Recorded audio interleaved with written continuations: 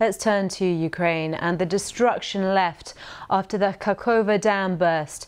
Ukraine blamed Russia for the attack, which has left communities struggling with what's become a humanitarian and environmental disaster.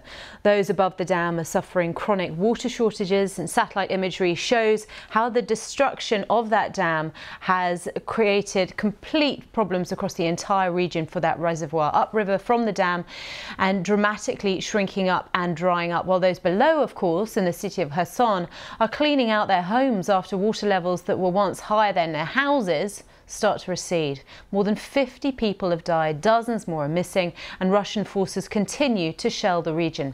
Andrew Harding sent us this report from southern Ukraine. A boat beached on the roadside. Plenty of puddles, and in places more than puddles. How can I live in this? Asks 72-year-old Anna.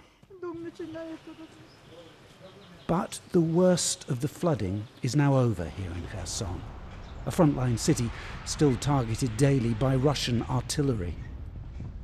Somebody has helpfully marked the high water point on this building, and you can see over here on the garage door the lines where the floodwaters have slowly receded from this area. But there's mud everywhere. Retired teachers Irina and Yevgeny clear through the wreckage of their musty, waterlogged home. We're like rats, says Irina. We've endured so many disasters, the shelling, the flood. It's as if we've become immune to it all. Flood rescue workers suddenly race for cover as Russian guns start up again. But many civilians here refuse to be driven out of Kherson. It's a defiance, a resilience that only seems to have grown since the events of the 6th of June. That was the day suspected Russian sabotage destroyed this nearby Kakhovka dam, releasing a deluge of water downstream.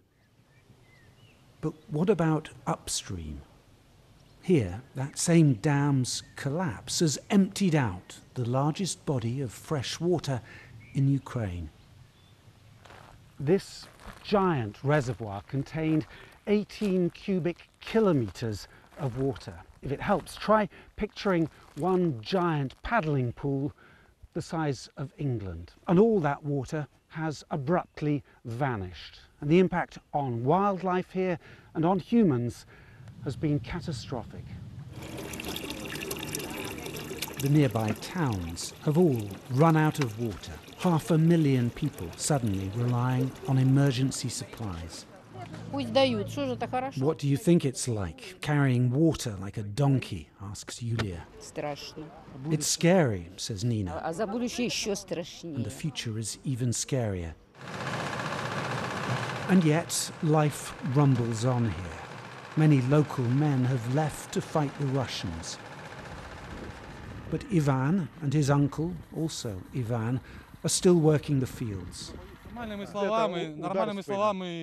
There are no polite words for what the Russians have done here to our environment, both men agree. And there's something else troubling them.